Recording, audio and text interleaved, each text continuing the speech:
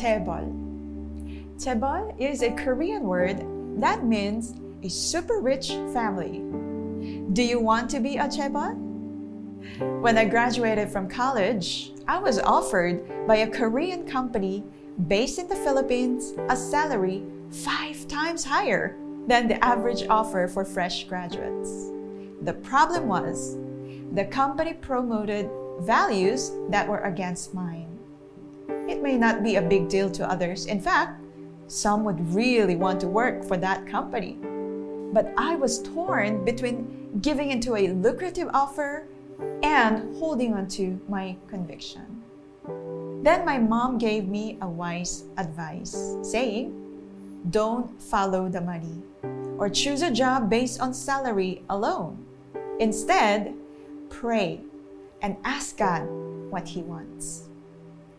After a time of fervent prayer, I turned down the job. But the next job that came along provided true riches as it significantly shaped and strengthened my faith with overflowing joy. And it actually opened unexpected doors of opportunity and blessing. The Word of God clearly emphasizes having the right attitude and values when dealing with wealth. In Luke 16, Jesus said, "Whoever can be trusted with very little can also be trusted with much. And whoever is dishonest with very little will also be dishonest with much. So if you have not been trustworthy in handling worldly wealth, who will trust you with true riches? And if you have not been trustworthy with someone else's property, who will give you property of your own?" How trustworthy are we in handling wealth? Do we find ourselves spending on unnecessary things? Then, when we end up short, we pray for God to bless us, or even question Him for the difficulties we are facing? How honest are we in spending company time, resources, business deals, taxes, exams, promises? We are called to be managers of God's gifts.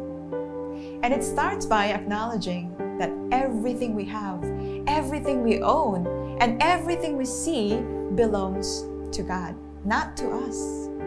He has entrusted these for us to steward and grow.